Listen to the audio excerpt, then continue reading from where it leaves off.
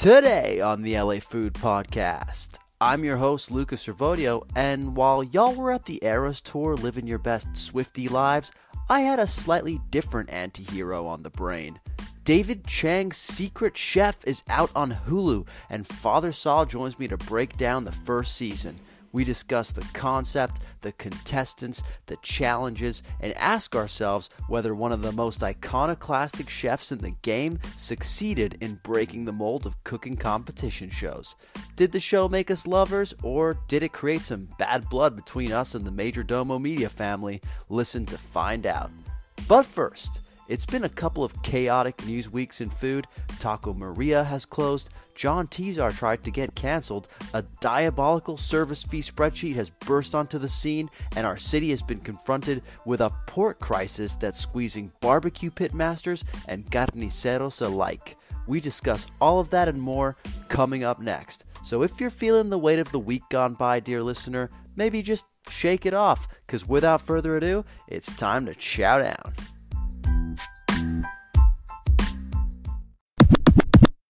Joining us today on the pod is a man who once mistook a closet for a bathroom at a party. It's Father Saul. How you doing today, Father? Yeah. I went to the bathroom to look for a jacket. That was a mix-up. That's what happened. Look, we don't have to tell the listeners the details. They can know the broad strokes, but needless to say, he was not invited back to that particular party venue. Good Lord. Hello from the Windy City, man. How you doing? Dude, Chicago, I love your dedication to recording the LA Food Podcast anywhere but LA. I literally packed my new professional mic in my carry-on. I was a little weirdly, my girlfriend and I watched a bunch of 9/11 documentaries yesterday, right before I flew, and then I packed this microphone in my backpack, and I was like, I don't know. It looks weird. It looks a little suspicious. Let's hope nothing happens. Let's hope nothing happens. But yeah, no. As long as I'm not in Los Angeles to record the LA Food Pod, I'm happy to be here.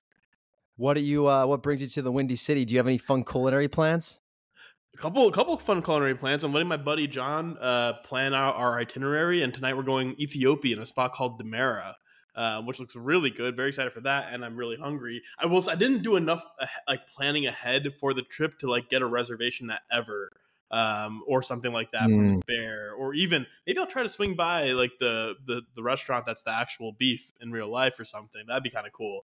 But for future Chicago trips, we'll try to ramp up the fine dining. You have to try an Italian beef sandwich. Tell me what you think. Also, recently I had 2 Chicago food items, which I would love your take on. One is a Chicago-style hot dog, and 2 is a Chicago-style tavern-style pizza pie. So not their deep dish, but that thin, crispy tavern-style pie. I would love to hear from the horse's mouth in Chicago, if you're able to have an authentic version of each, what you think. Ooh, yeah. I'll see what I can track down. Yeah, absolutely. The weirdest part of the Chicago dog for me was they put tomatoes on it, which feels not like the kind of thing you would do in a city that experiences a lot of winter. Right. You even mentioning that makes me not super want to try the Chicago dog. I'll be honest. But tavern pizza sounds great. That's right up my alley. Okay, well, I look forward to you doing neither of those things. Look, you know me so well, bro. Today, I know, it's disturbing. Today, we are going to be discussing television. So I wanted to kick this off with a little bit of an icebreaker, since you haven't been on the pod in a while, that I got from a TV show. So as you know, I'm a big fan of Love Island. And one of the contestants asked another contestant a really deep philosophical question, which I was going to text you in the moment, but then I thought, actually, I'll just ask him this on the pod, because I think it's really important for the listeners to know this, know how you would answer this, to learn something about you as the co-host of the LA Food Pod. So are you ready for it? I'm a little worried. Yeah, go ahead. Okay. Would you rather have sex with a dolphin, but nobody knows? So sex with a dolphin, but nobody knows. Or would you rather not have sex with a dolphin, but everybody thinks you did? Your reputation is you're the guy who had sex with the dolphin. Definitely the latter. I think definitely the latter. I don't want to fuck a dolphin. I'm just gonna be straight. And also, the thing you do, there was like a quote that was on like my third grade classroom wall. It was like, "What you do when no one's watching is who you really are." And I don't really want to be the guy who fucks dolphins. So at least, look, I can make it. I think there's a way to spin it out. Like it's a funny story. I have plenty of embarrassing stories in my past that I can spin out and be like, "Yeah, Goofy saw that one time," but I will know deep down. I mean, not even that deep down that I never did it. Makes me much happier. Yeah, I think a big thing for you too is like you'd have to get in the ocean to actually fuck the dolphin, Great which point. I feels like a somehow didn't even think of that. That's a great point. Yeah. Well, I'm gonna yeah, like gonna fuck a dolphin and get eaten by a shark. Sounds like a terrible time. No, no. yeah. Bad idea for you as someone with a crippling fear of the ocean. No, I think that is pretty much what I expected from you, but now our listeners know too. There you go. Why does this? What does that have to do with anything? I'm sorry. Look, it's just I heard a great tip. You gotta learn about the people behind the podcast, and so I want people to learn a little bit about you. Okay, so speaking of learning about people's different personalities, though, I wanted to Mm, kick off today's podcast with some news that a friend of the pod made. Not really a friend of the pod so much as a character on a show that we like, aka Top Chef. Chef John Tizar of I want to say the South Carolina season. So yeah, season and what was Seattle that? actually. Seattle Uh, initially, and then South Carolina All Stars. Yeah. So he's a double dipper, and he is a Dallas-based chef, but he also is the name, the face behind a restaurant at a hotel down in Laguna Cliffs, a fancy restaurant. He was caught on camera saying some interesting things to some striking workers. Did you catch this? You sent me the article. I'm actually gonna be honest. I didn't read the article beyond like he gave the middle finger and cussed them out, so I don't know the context. But I just thought that was kind of funny.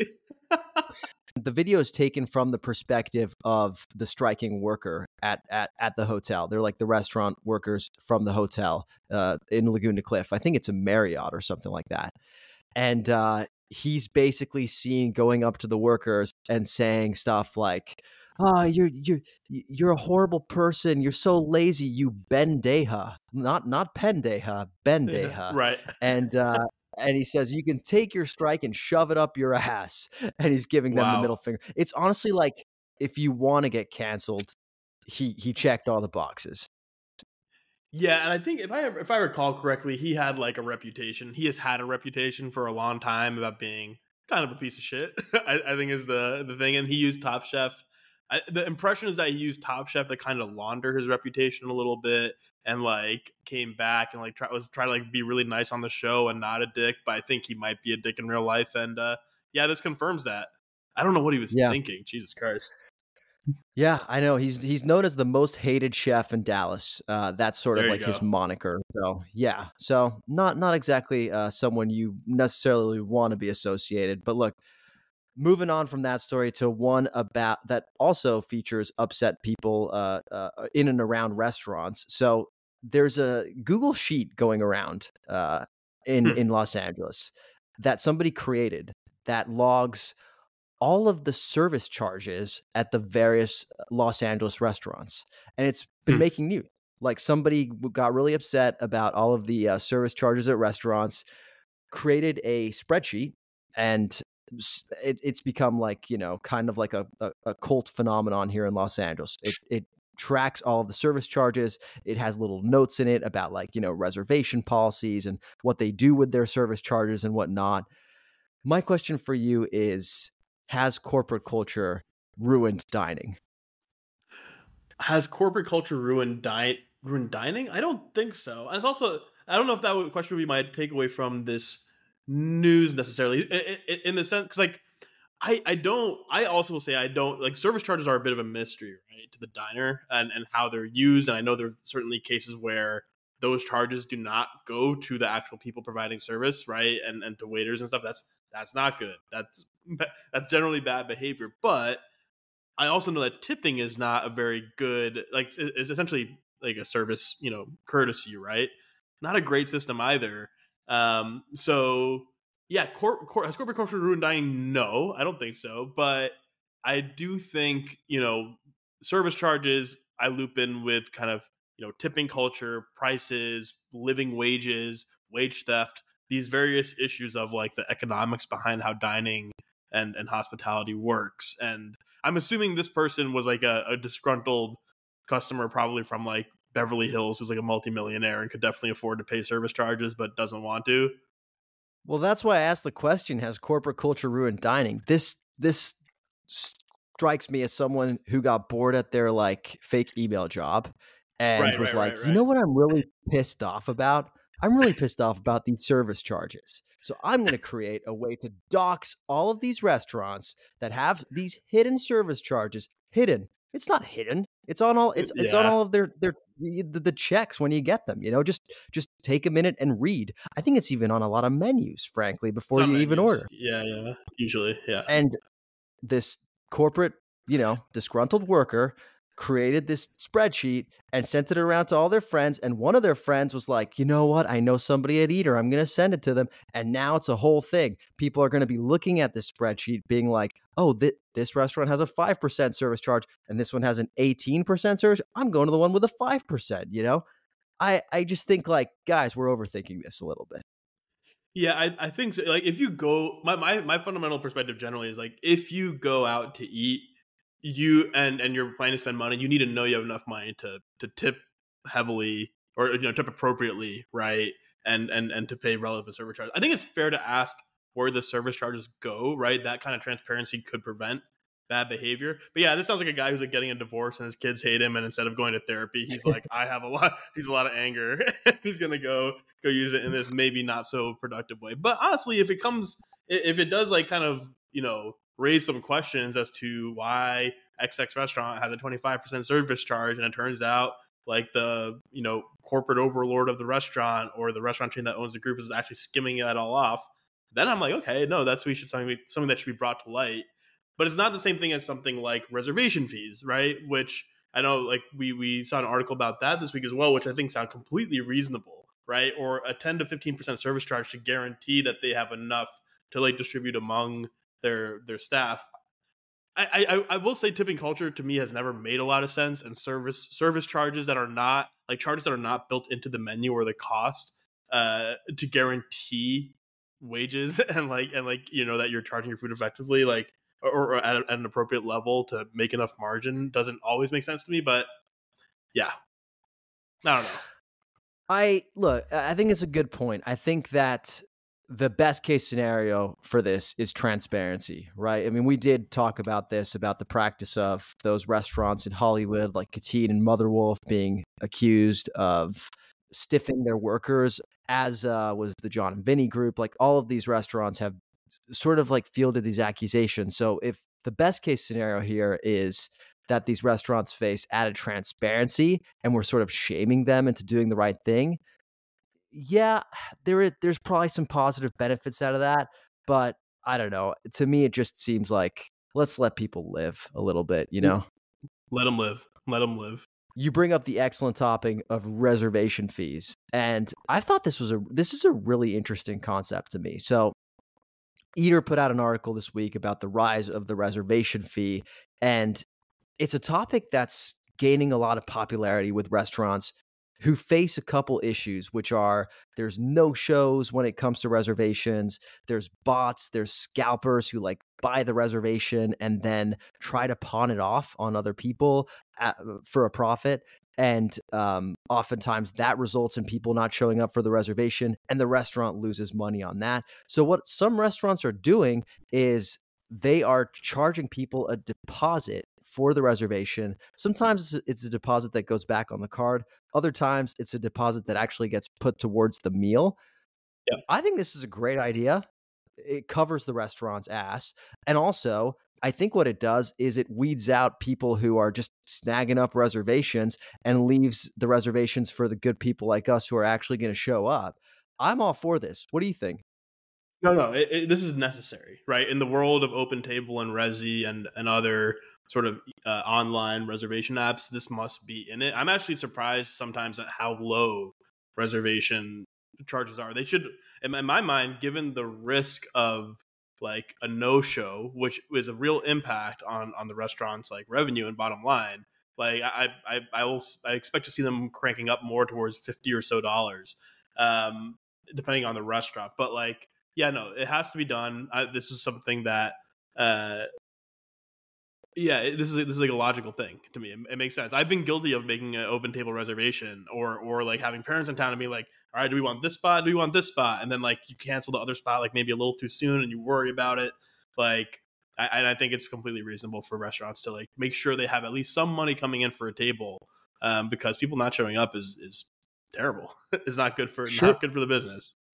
Does everybody do that? Because I've definitely been guilty of that too. Like making multiple reservations in one night when you have out of towners in town or something like that. And you're only going to go to one, but you make multiple just in case. And yeah, you do your best about canceling the one you're not going to go to in time, but it doesn't always work out. Is that something that we should probably stop doing? Maybe we are the problem. Maybe they're like they're saying that, so they really mean Saul and Luca are not showing up for the reservation. I don't think it's uncommon for, especially for like bigger groups or something, or like I said, family or whatever special occasions where you're not sure what people want and you want to have an option or two in place. Then again, we're also people who love an itinerary and like to plan shit out a lot, and so maybe we are one of the few. I think the more legitimate problem based on the reporting seems to be that bots are like an actual problem here, right? And like booking up tickets, kind of resale them, just like Ticketmaster and other ticket sales sites have had similar issues with like scalping essentially, or resales. But in that case, at the very least, someone's buying the ticket in the first place and then just like reselling it at a high cost. In this case, if someone doesn't take the reservation, restaurant's screwed. So yeah, absolutely, they should be charged. You know what we need for people like you and I? We need a list of the best restaurants for walk-ins.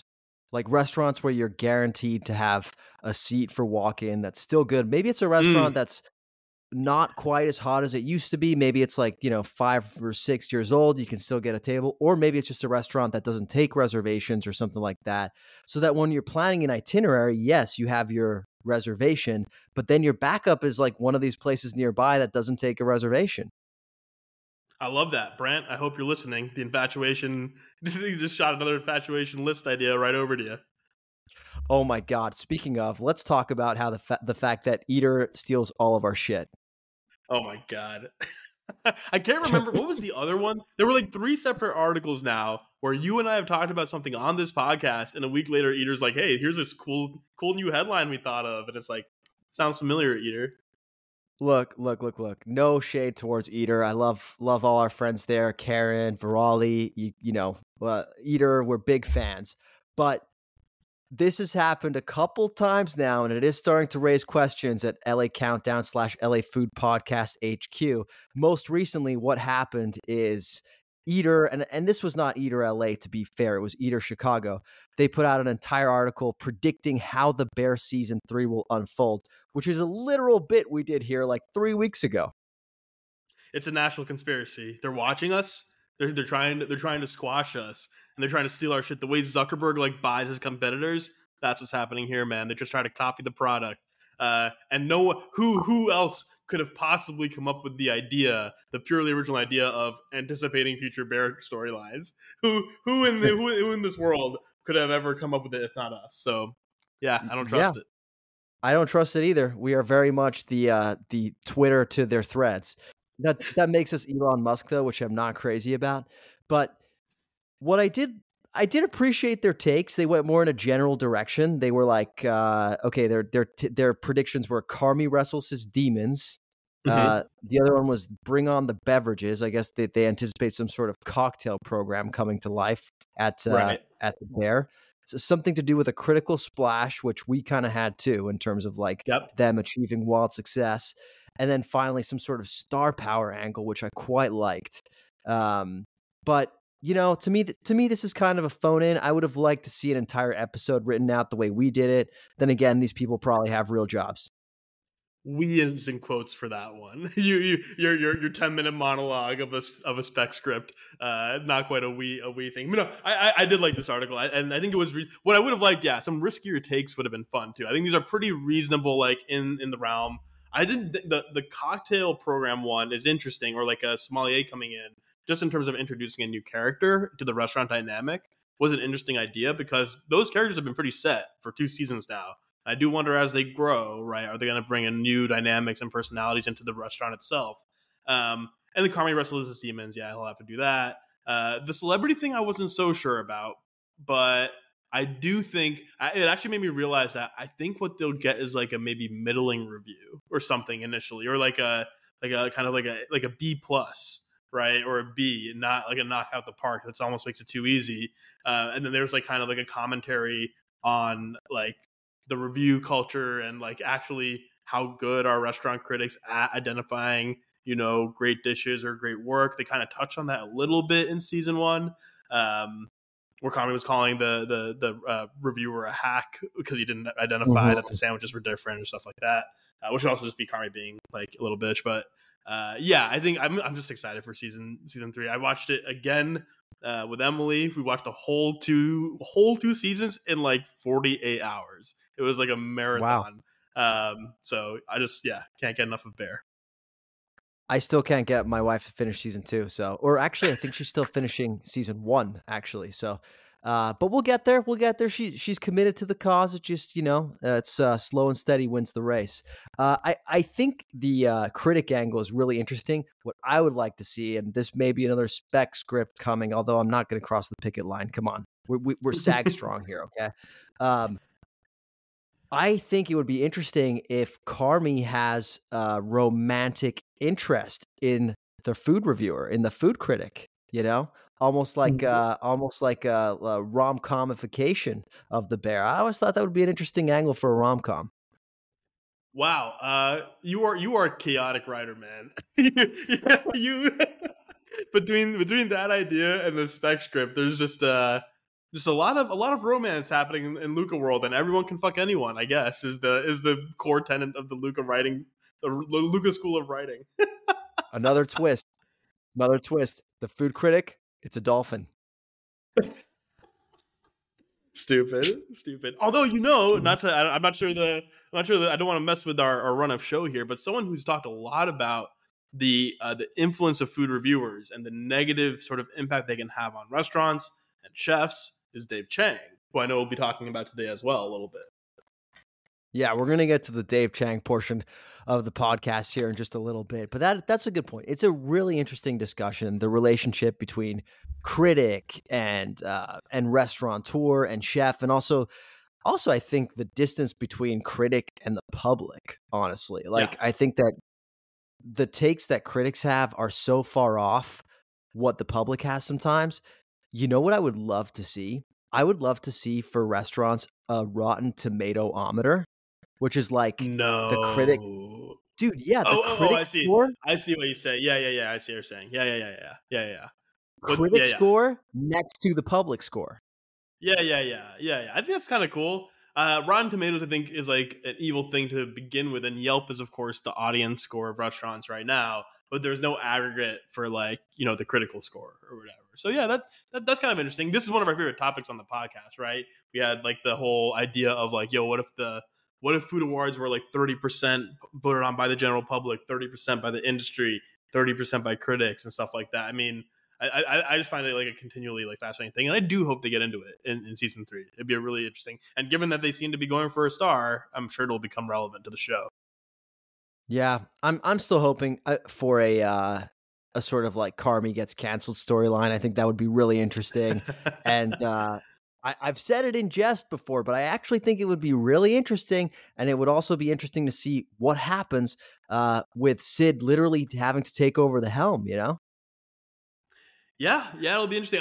Cancel will be. I mean, look, Carmi certainly has an ongoing edge, as we saw that, and like bad behavior. Cancel would be a bit far for me. I don't know if I'd see that happen, but I do think there might be an interesting conversation about like what Carmi gets from his role or his obsession in with the restaurant, right? And whether I think your prediction that at some point Sid will be the sole lead of the restaurant in some way, shape, or form is probably accurate. I could see the show kind of trending towards its end to like Sid pursues her passion in a healthy way with the right kind of balance, hopefully, and Carmi realizes he has to like step back in some sort of way to have a full and balanced life.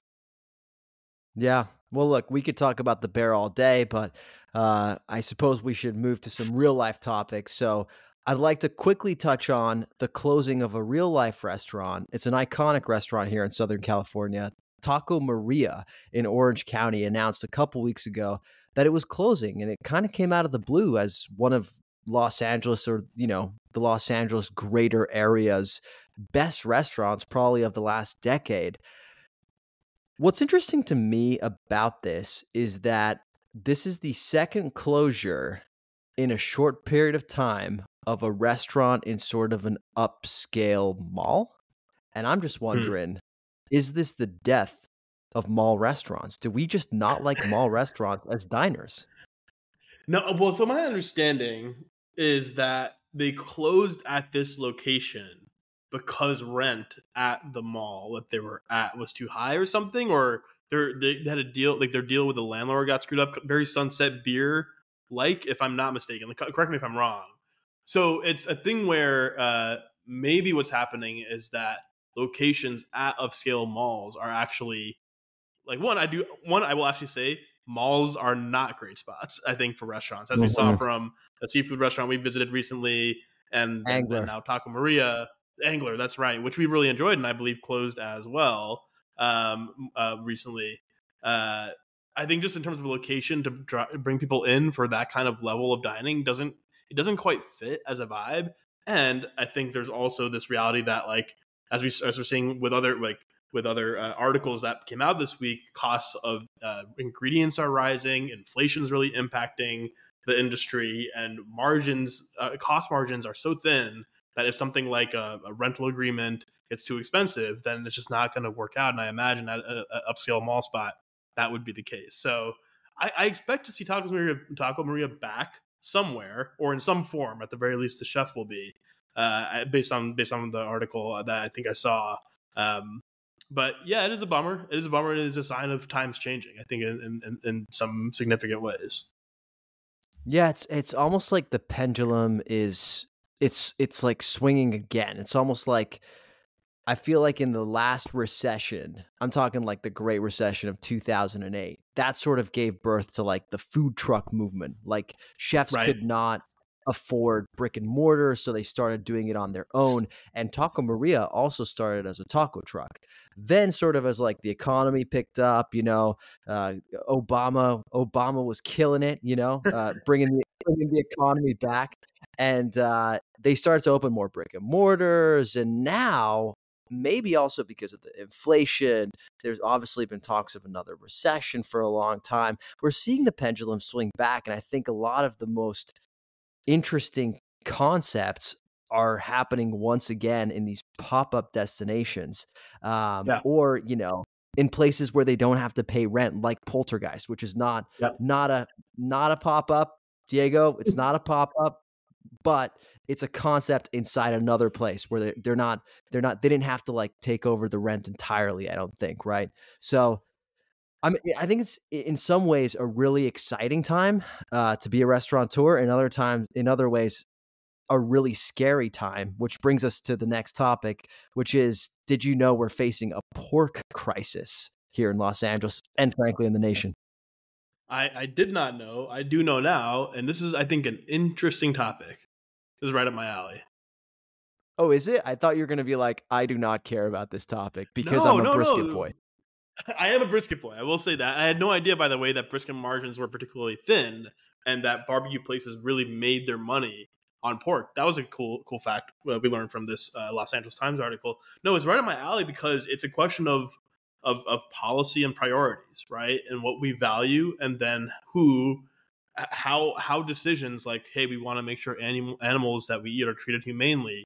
How that then trickles down to other people's livelihoods, and how we then, as like a state in the case of California, and as a broader society, I guess, determine what we really value. And reading this article, one, like Ray's Barbecue, I like watched documentaries about those guys and their dad, and how they kept the restaurant going in their father's wake.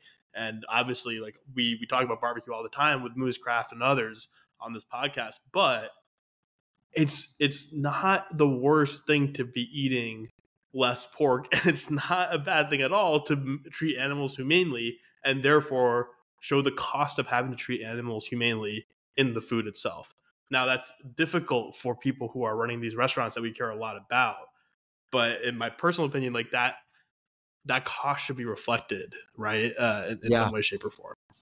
So, listeners, the article that we're referencing, it was a Los Angeles Times article put out last week, I want to say. Basically, there's a proposition that's taking effect, Proposition 12. It's something that we voted on a few years ago. And it's a measure that requires us in California that the pork that's being served, and it's not just pork, it extends to other meats as well, but pork seems to be the sort of meat that's most deeply affected by this. The pigs basically need to have better living conditions during their life than they currently do. And obviously what that does is it raises prices. It's making things very difficult for the wholesale producers, the farmers, and it's having a downstream effect on a lot of businesses in Los Angeles, predictably, that make their living off of pork. Obviously, that's places like carnitas shops, which literally are just about the pork. Also, some of our favorite barbecue spots, which, as we alluded to, yes, they serve things other than pork, like Saul's beloved brisket. But in order to be able to serve that brisket, they need the wider margins of the pork to fund that brisket. So, as Saul is listing out here, it's a really interesting debate about treating animals humanely versus ensuring that people are still able to make a livelihood. And honestly, you could probably boil all politics down to this simple question.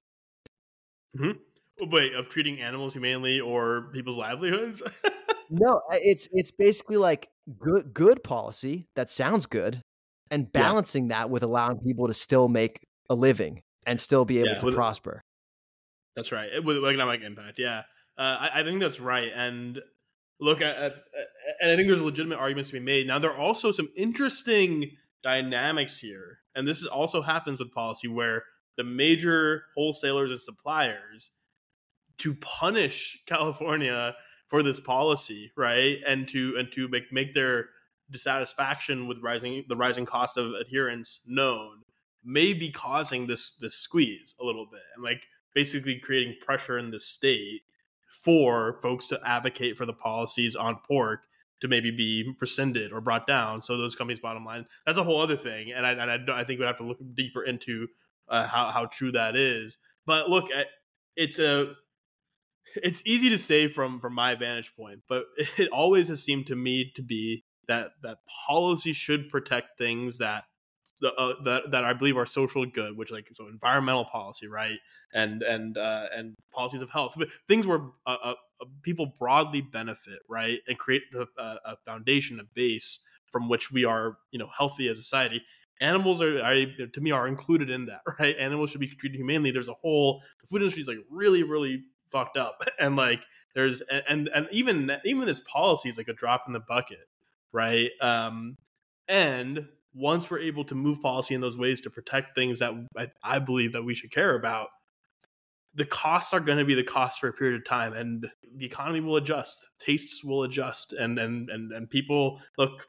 It's not going to be easy, but Yeah. if it's the cost of making sure the life of an animal is fair, then you should. I think we should do that. I think the fundamental issue is that we've been used to the prices produced by really cheaply, shittily produced meat for way too Yeah, long.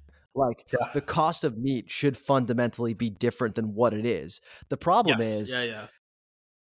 we as consumers are going to have a really hard time adjusting to that. Not you and I Uh, personally, but, like in general, the populace is going to go to McDonald's and be like, wait, my McRib is costing me how much now? I think I'll pass, I think I'll go get some chicken or something like that.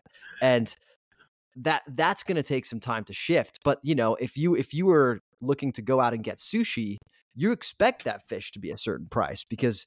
because of the way it's raised, because of the way society's expectations are. I think I see this as a problem that in the short term is going to hurt a lot. And my question for you is, what do you think we can do as consumers to help these business owners in the meantime? Uh, it's an interesting question because, and you're totally right that like consumer behavior will slowly shift to in response to prices.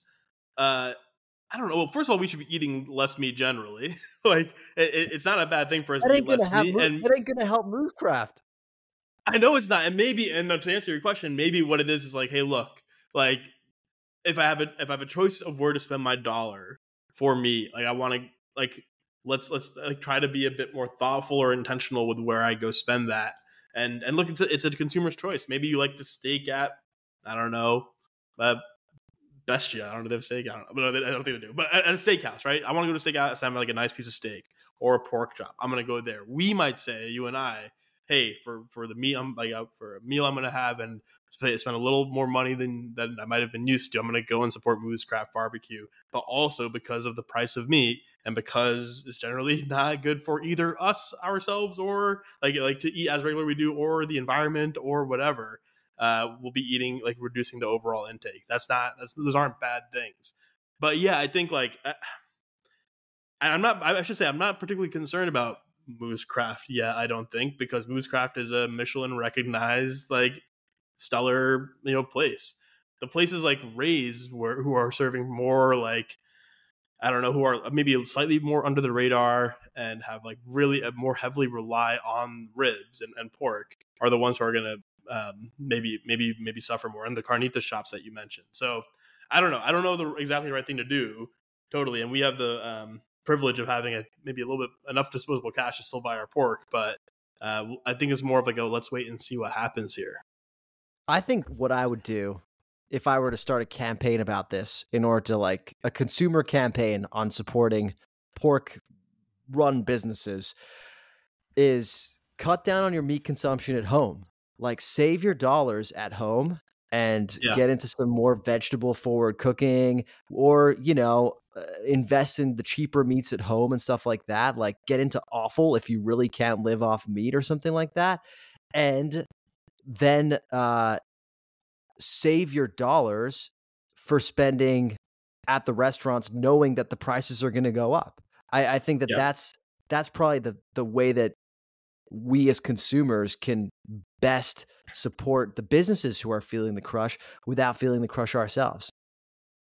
Yeah, I think that's right. And also, I mean, look, I don't know. I don't know where our listeners stand generally, but this is a policy that I imagine we want to be a success and be able to hold up as a success story in California, so that other states can, similarly protect like the well-being of animals. Of course, they're still being raised for slaughter, which is not great. But I mean, we should recognize that, like, not beat around the bush here. But yeah, I don't know. It's a really interesting. I think it's a really interesting question and a really interesting like article that delves into the different sides of how a group of people make a decision about what they prioritize and what they care about.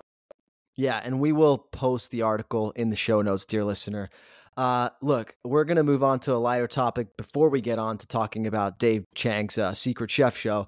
Did you see that Dave Portnoy is having a pizza festival in New York?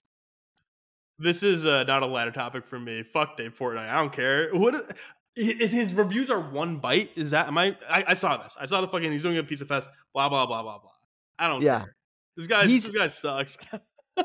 So his famous saying is, one bite, everybody knows the rules. The problem is he definitely takes multiple bites when he does the review. He does he bites the tip, he bites the crust, and then he typically has a review ready, Friend of the pod, Tanya Kohler, the food curator at Outside Lands, is going to be curating this. And so, definitely rooting for her. Good for Tanya. Yeah, rooting for Tanya. Yeah. Sorry, Tanya. My bad. Rooting for Tanya. She probably won't be listening to this. She's going to be busy with Outside Lands this weekend, so don't worry. You haven't besmirched your name too bad. But yeah, look, I think I'm gonna definitely want to go to this. Come on, even though you hate, it's like hating the artist versus hating the art. Like, he's That's ultimately fair. doing a good service by bringing all these pizzerias together. It's in New York, but I would love to see him bring this to Los Angeles. I would totally go. The pizza festival we had here in April was awesome, but I do think that there's something about this guy's pull on pizzerias for some reason that just attracts it attracts people like a fly to the what's the word, like a moth to the lamp. Am I paraphrasing Italian here? Moth to a flame. Yeah. Moth to a flame. that poll would be his Instagram follower count and Twitter follower count. But yeah, no, look, he's a famous guy. He's bringing attention to pizzerias that are I guess good. I don't give a shit about his thoughts on pizza or whatever, but like that's fine. Yeah, if it was in LA or someplace accessible to me, I'm sure I would go. And I hope the places benefit from the platform he's given them. I was going to say, we need to have an entire episode, I think, on the cult of Dave Portnoy, because it brings up the entire question of who gets to be a food reviewer. Like, this guy Yeah. is arguably the most influential food critic in all of America. Yeah. Yeah, you're right. I'm not opposed to talking about that. I think it's a really interesting thing. I was about to say who the hell gives a shit. So I mean I did say who cares about this guy's opinion on pizza. And I realized I'm talking to you, who's just a dude in Los Angeles reviewing tacos and shit. And I was like, I might come back around here a little bit, and people will be like, wait, who the fuck is Lucas Servodio? No, but you have a legitimate platform. Like I think the 100 countdown is like a real like actual interesting source of like way to do quote unquote research on a place. This place being Los Angeles, but Portnoy, you're exactly right. Like it goes back to the very same conversations we have repeatedly about like who gets to dictate the success or failure of these pizzerias. I know he's also like a harsh critic, right? Like he doesn't give like high grades out easily, which might be kind of tough for a place to hear, like for like however many millions of people to hear from a place that he's like not is like kind of panning, right? So I don't know. Yeah, he's tough, but I do think he's consistent at least, you know? And also you got to take it with a grain of salt. Like he's very transparent about the fact that he likes a certain style of pizza. He doesn't like other styles of pizza. So, you know, he has a method to his madness, but yeah, look, man, it's we live in an interesting time when Dave Portnoy has more influence than the food critic of the New York Times. I think some might say these are the end times. Yeah, they might say. Also, should we make me insulting your latest guest a running bit on this podcast? I think this is the second time in a row I've directly like sort of semi-insulted the person who's about to come on. Sorry, Tanya. To be fair, I have set you up both times. The first time was with Ian Asbury over at Good Clean Fun. You just like ripped Natural Wine an entire new asshole right before I interviewed him. And I think the bit is going to be, I'm just going to keep setting you up, and we'll see if you fall for it. This time you did. You did. Yeah. Well, speaking of setting you up for success, we're going to be back to discuss one of your favorite topics, television. We'll be back to discuss Secret Chef in just a moment after the break. If you're the proud owner of a Hulu subscription, you may have noticed that there's a new cooking competition show, and that is Secret Chef, brought to us by Major Domo Media of the David Chang notoriety. Father Saul, have you seen Secret Chef? I watched all of Secret Chef, I think, in like a day.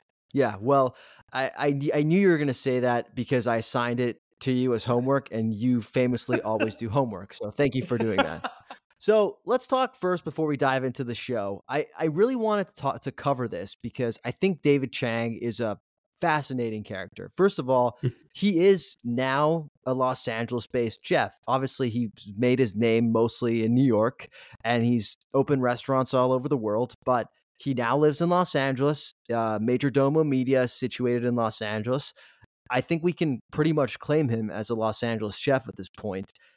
And he also is someone who has a really loud perspective on what makes for good TV, what makes for good food, what makes for good content, what makes for good entertainment. So I thought it would be really interesting to apply the same exacting lens that he applies to everything else to his show. And that's why we're doing this today. I'm looking forward to this. Does this mean we're supposed to be like angry dicks about Secret Chef as we're reviewing it, or that we're supposed to give it a fair shake? Only if we're angry dicks about the show. Do you know what I mean? Only if the show has elicited the angry dick that lives inside of us. And I don't know if that's the case for you. I don't know. Move on. Let's talk real quick about what we think of other Dave Chang properties. So obviously his restaurants we won't touch on because there's a ton of them. We haven't been to all of them. We have been to Major Domo here in Los Angeles, though. And it's good.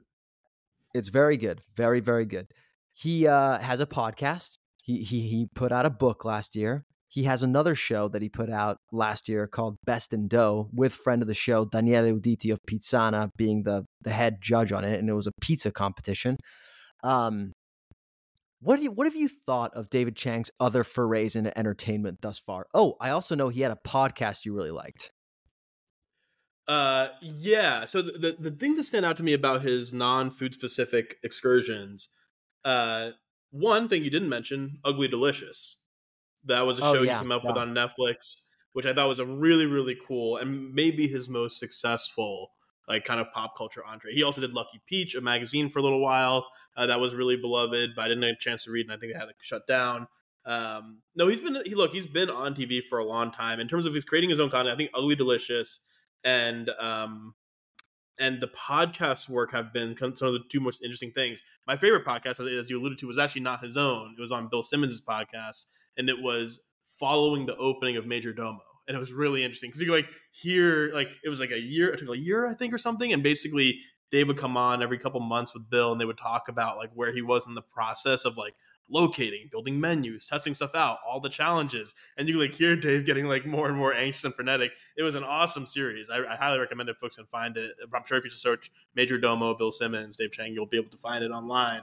And it was a great actually setup for season 2 of The Bear as well, because you had, like, some kind of insight into how it worked. So no, I've been a fan. I always like it when he pops up, but I will say I don't think everything he tries. I think his own podcast in particular, not the most successful. Not the most successful. Yeah, I'm a fan of his podcast. I think that I appreciate that they try new things. I think they're always trying, like, new Yeah. segments. I don't love the dynamic between him and Chris Ying. I think that it's just so clear. Like, David Chang has such a gravitational pull in that room that I I hate to say this because I think Chris Ying is incredible in his own right, especially the work he did with Lucky Peach. But you could pretty much have anybody in that room with David Chang, and I don't think it would matter much. And it's really not a shot at Chris. I think it's just the fact that the dynamic doesn't work. In fact, I think some of the best episodes are when Chang is just going off by himself, you know? Mm-hmm. Like the unadulterated Chang thoughts are kind of what you go to that podcast for. In terms of, like, his other TV shows, yes, Ugly Delicious, that was his hand at sort of, like, being Bourdain, right? And I thought that was a pretty good show. It didn't have the same sort of, like, longevity as a No Reservations or as a Parts Unknown. Like, I couldn't have watched an infinite number of seasons of it, and I don't think it's a coincidence that there aren't an infinite number of seasons of it. But in Mm-hmm. terms of cooking competition shows, he has tried a couple before. The only one I've seen is Best in Dough, and it was okay. It was okay. Mm-hmm.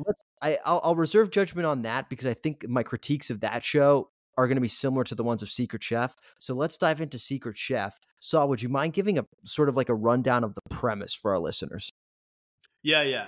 It's an interesting concept, and I will say, to Dave's credit, whether it's Ugly Delicious or Secret Chef, does a good job of, like, coming up with interesting angles and a clear perspective on what he's trying to do. And in the case of Secret Chef, it's a group of a handful of chefs. Like, I can't remember the full number. I think maybe 10 or 11, Yeah, I ranging think that's from right. pro cooks to maybe amateur, like almost semi-pro private chefs, to home cooks, and they put into this challenge. Each episode has a different sort of angle, ingenuity, palette, etc., that they have to that tests the chef's skills, teamwork. But the key thing is that the judging here is blind and is done by the other competitors. So at the end of each round, the competitors put their food on the plate. They plate it up just like Top Chef, and then each other contestant has a sheet where they grade the other dishes, which I think is a really, really interesting concept, which I'm sure we'll dive into. Just like Top Chef, basically at the end of each week, someone gets eliminated with one interesting exception, and then finale, we have a winner. I think we're not trying to spoil anything, so I won't say who wins or what happens, but that's the base premise of Secret Chef.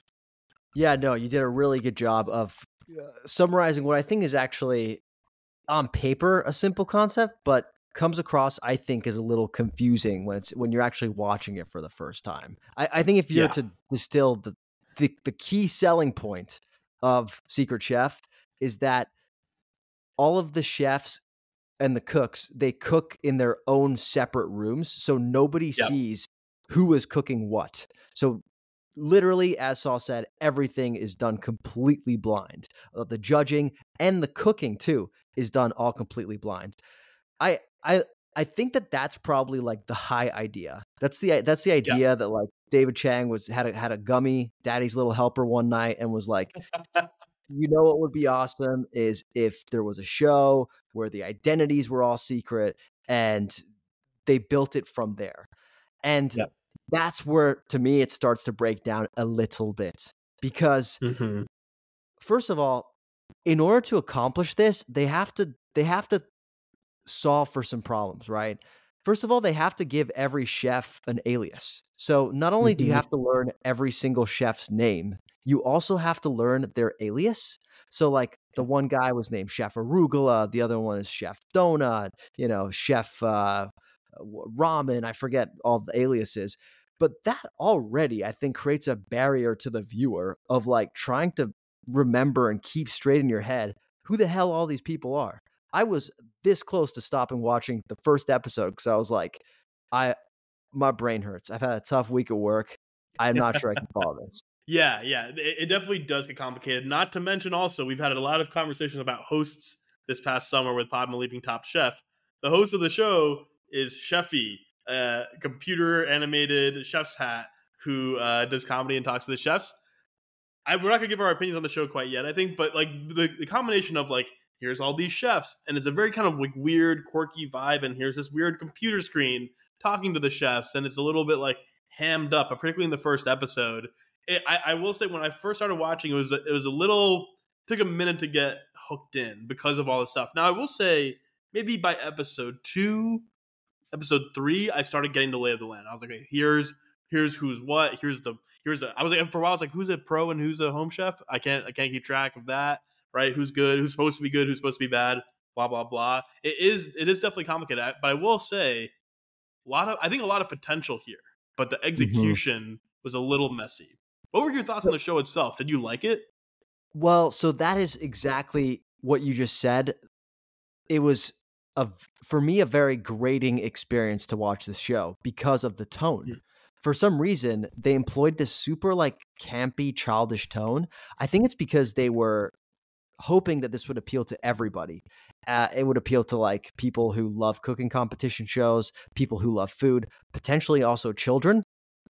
And so they they have this animated guest, Sheffy. The sound effects are all like very like Cartoon Networky. There's like horns and like beepers and conveyor belts and stuff like that. It honestly sounds like a nightmare when you're watching it. It's the least relaxing show, and not in like a Cool the Bear way, where it's like frantic energy. It's just grating. It's like being at the DMV or something like that, and that I did not enjoy at all, and it actually took me a really long time to get over that and get into the competition. So if I had one like major critique, I was like, this vibe is unnecessary. We don't need to be doing all this. You guys are doing way too much. They could have toned it down, like it could have done like maybe 1 to 2 notches. I think. I will say now, I fucking loved it. I What? I had a What? fucking blast. It took an episode. It took an episode for me to get through the yes, everything you said. The tone, the corniness, the campiness, like the personalities of the thing. When I got into it, when I got past that, Sheffy was kind of had some banger lines. Yeah, she did. You're shaking your head. Yeah, she did. She was legit funny, I thought. It was weird. And here's the thing that I realized watching it. I'm like, why am I enjoying this so much? This is clearly meant to be something I don't enjoy. We even learned about the show or decided to talk about the show because I sent you an Eater article panning the existence of Secret Chef. I'm watching this having a blast, and I think part of it is exactly what we talked about during our Top Chef recap when I named the Need for Speed or whatever Fast and Furious episode as my favorite because of the game theory element that where it wasn't just about the cooking, there was also like a strategic component, right? Of interacting with like, hey, who do you give an advantage to, and who do you like and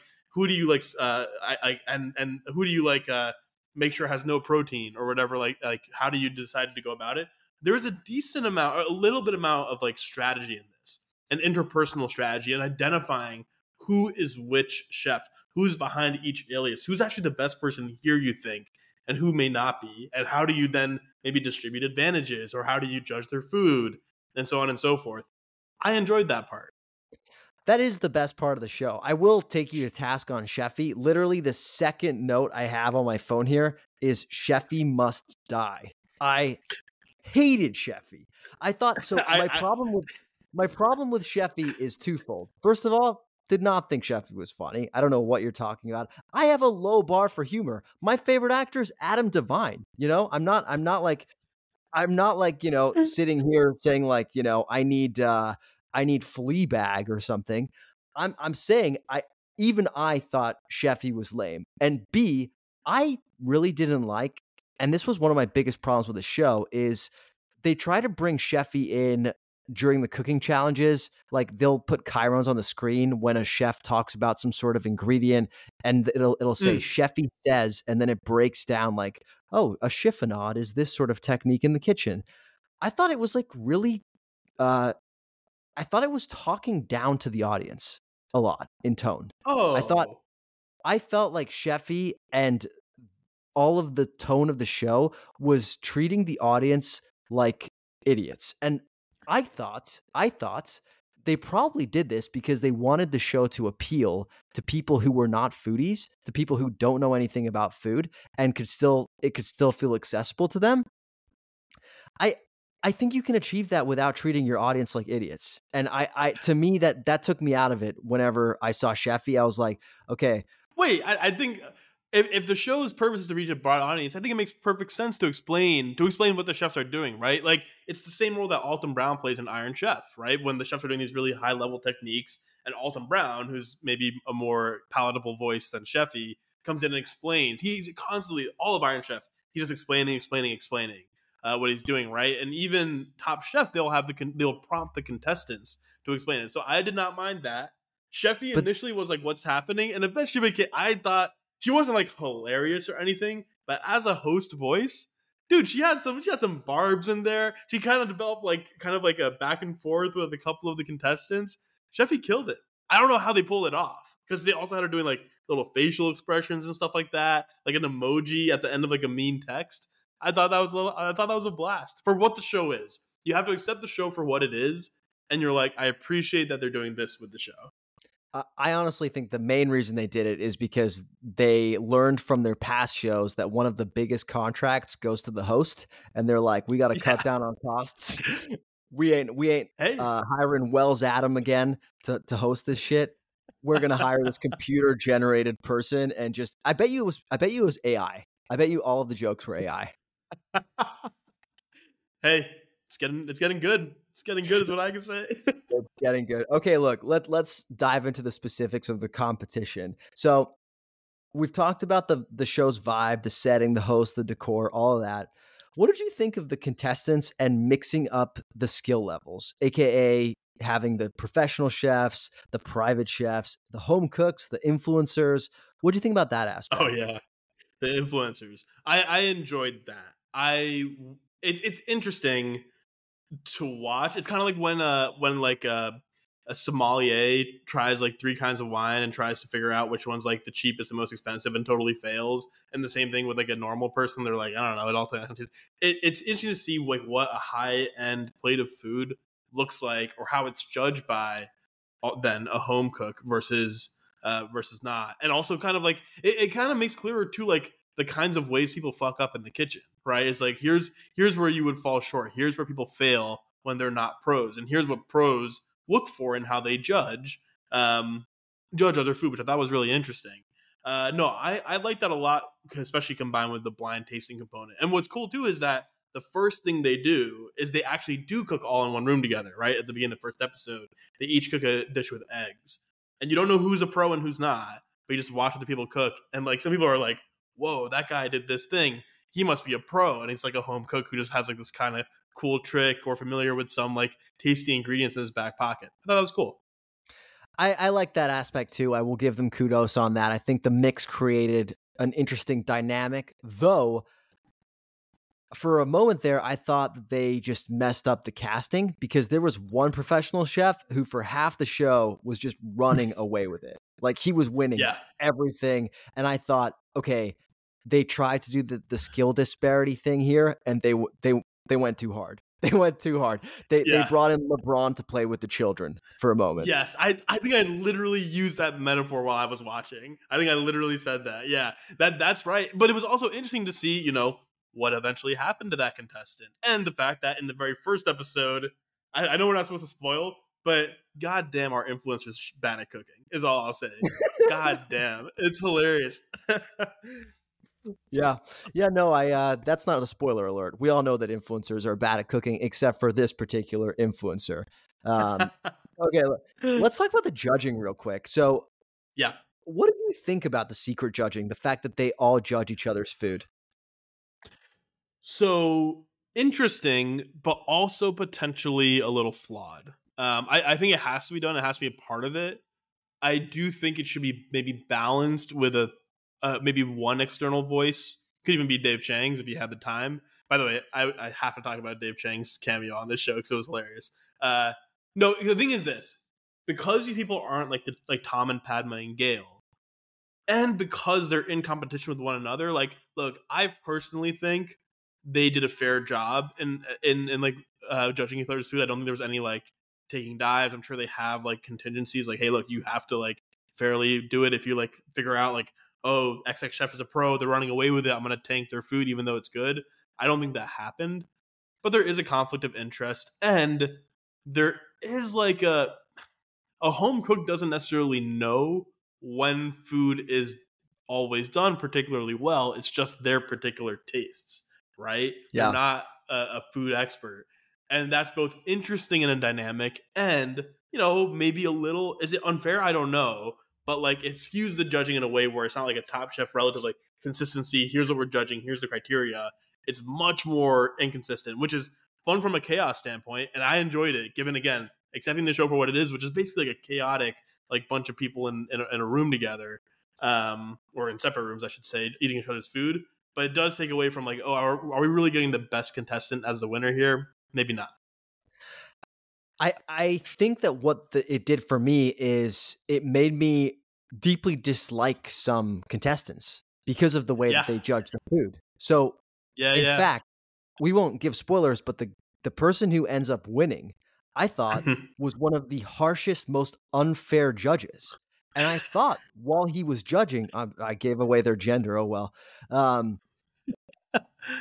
I thought while they were judging, if this person wins, I'm gonna be pissed because Yeah. it felt like they were being overly critical at every single turn. Even when some of the professional chefs ate something and were like, "Damn, that slaps! I really like that." This person was like, "Not enough heat, not enough salt, not enough acid." It just to me that is a really serious flaw in this competition. That somebody can be a really harsh critic and it can work in their favor, and it cheapened it a little bit to me that person ultimately ended up winning because it kind of bore out like you can be a harsh critic and win this thing. Yeah. I agree with you. So it goes back to what the show is and isn't. You're exactly right. It is not. It's like an unfair balance for one guy to be a particularly harsh critic, and he even had that reputation. Like his alias are like, "Yo, this alias like really comes after us." Like said this mean thing. At the same time, if you take it more as like an entertaining reality show, very entertaining. Very entertaining that he said all that mean shit, and that he wasn't even, no spoilers, but like I don't think he was the greatest chef in the room by any means. And like just watching the dynamics and learning it, like watching personalities play out, right? This is really a show about personalities more than food, right? It's a show about like competition dynamics more than it is about food. I really think, right? Yeah. I think Dave Chang, who made an appearance on the show, came to realize that he wasn't really getting the best food in the world. I don't know what his goal was, but the way I've seen Dave Chang a lot on screen, and he comes in, and I'm like, oh, he respects nobody in this room. Yes, it's I true. don't think It's I don't true. think he gave a shit. He didn't give a shit about any of those people. It was like, you guys don't know what the fuck they're doing. How did I do? How did I end up here? Is how he like looked on screen, and that's because it's not a great food competition show. It's a great like reality competition show in a sense.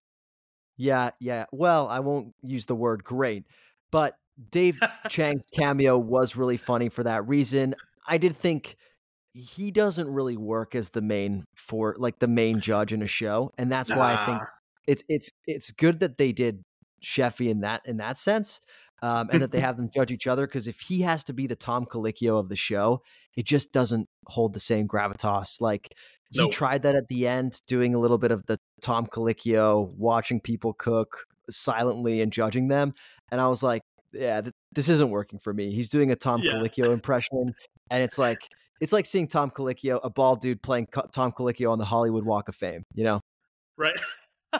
I thought those scenes were really funny though too. Just like Dave Chang silently staring at the chef, and they'd be like, "Hey," and he like just wouldn't respond. He's just like eating their food silently, like a horror movie. I enjoyed that a lot. I also enjoyed that he was clearly so frustrated by how bad some of the contestants were at cooking that at one point he was like, "Why'd you do this with a challenge? You should have just made like this instead." And she goes, "Okay, well you can cook with a steamer. Try it." And he just cooks like a delicious dish with a steamer in this case. Yeah.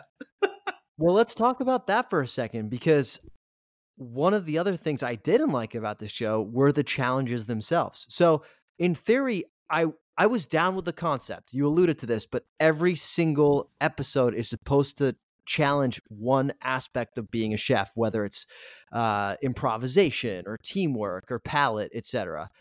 But the challenges themselves were so Hmm. derivative. Like I was thinking back, I was Oh playing yeah. them back in my head today. I'm pretty sure I've seen every single one of those challenges on Top Chef. Yeah, yeah. Look, you're not wrong. I think maybe like 80% of them have literally been Top Chef challenges.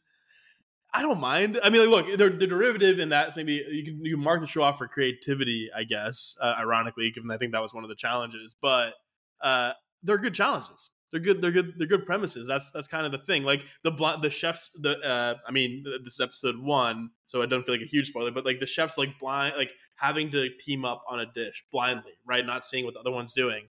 That always hits. That's always a good time, right? So the Yeah, challenges themselves, I found to be fun at the very least, I if think derivative. I'm just disappointed Mm-hmm. because Dave Chang talks such a big game about thinking outside of the box, doing things differently, and he has some really interesting takes on his podcast when he tries to do that. When he tries to come up with these crazy ideas, it's like he has a whole segment on the podcast called like the bad good idea or something like that, right? A bad idea that's actually a good idea, and I just would have loved some of that out of the box thinking to appear in the challenges here, and I just think that was not it at all. Yeah, yeah. And I do wonder if part of it was like, look, we're trying so much new shit already with this, with like our chefy and the whole concept that like let's keep the challenges in a sweet spot that we know that they've been tested and tried and we don't completely fall flat on our face. I wonder if that was part of the conversation they had. And I do think like look, I think your critiques of the show are basically fair, except for Sheffy, who's a blast. Uh, I think with a few small tweaks, this show could really hit with maybe a slightly better recruiting class, some clarity on how the competition works. Because I personally think the biggest flaw of the show was at one point they do like a mini Last Chance Kitchen, kind of like 60% of the way into the show, and you've not been told this will be a thing, and like it's really weird and random and seems unfair because no one was told that this was a potential opportunity. So that could be ironed out. But otherwise, I think they have all the ingredients there and enough of a platform to take the challenges to another level next time, hopefully. I think cut your losses. Don't make a second season. Try something else. Please make a second season. This is a blast. Get some better guest judges on. Make some small tweaks. This will be a great show for Hulu. Yeah, we'll see. We'll see how it does. I don't think Best in Dough got renewed for a second season. We'll have to see if this one does better. But I did find this. My overall take on this is the show gave me Stockholm syndrome because I was sad when it ended. I don't think I enjoyed a single moment of it while it was happening. What? But once it was over, I was like, you know what? I'm gonna miss watching this. That's because you were So entertained, bro. That's because you liked it deep down. I think, as I said, I think Stockholm syndrome is a better comparison. It like gave me a high degree of emotion, and whether that emotion was hatred Yeah. or disdain or jealousy, because I think Sure, we could sure, make a sure, better sure. show. The absence of that emotion left me wanting it more, if that makes sense. So, Hey. we'll see. Look, I won't be mad if it gets another season, but I'm definitely not rooting for it. Sure, yeah. And luckily for me, after I watched Secret Chef, I was able to jump right over to Five Star Chef, which is a show that I hope we talk about, which is like a very like the other side of the world of Secret Chef, right? In terms of food competition and really interesting to Yeah. watch back to back. And I think really compelling in its own different ways. I started Five Star Chef on Netflix and I immediately fell in love with it. So we're definitely going to Yeah. be reviewing that in the Fuck next few yeah. weeks here. We'll do a Five Star Chef episode, but that one, listeners, if you have a chance, go and check that one out. And I do think we should do that here in a couple weeks. Hell yeah. Love it. All right, bro. Well, look, you've sacrificed some of your time in the Windy City to spend it here with us and our listeners. So I just want to thank you from the bottom of our heart. I want to thank you for being vulnerable and open about your thoughts about intercourse with dolphins. I sincerely hope you'll go out and try a tavern style pie and a Chicago style hot dog. And I expect you to do neither. That sounds exactly right to me. I'm about to go try some Ethiopian food, in fact. Neither of the assignments you gave me. But look, if I come across either, I'll let you know. But it's not happening. Let's be honest. It's not happening. Father Saul, enjoy the Windy City. We'll talk to you soon. Sounds good, man.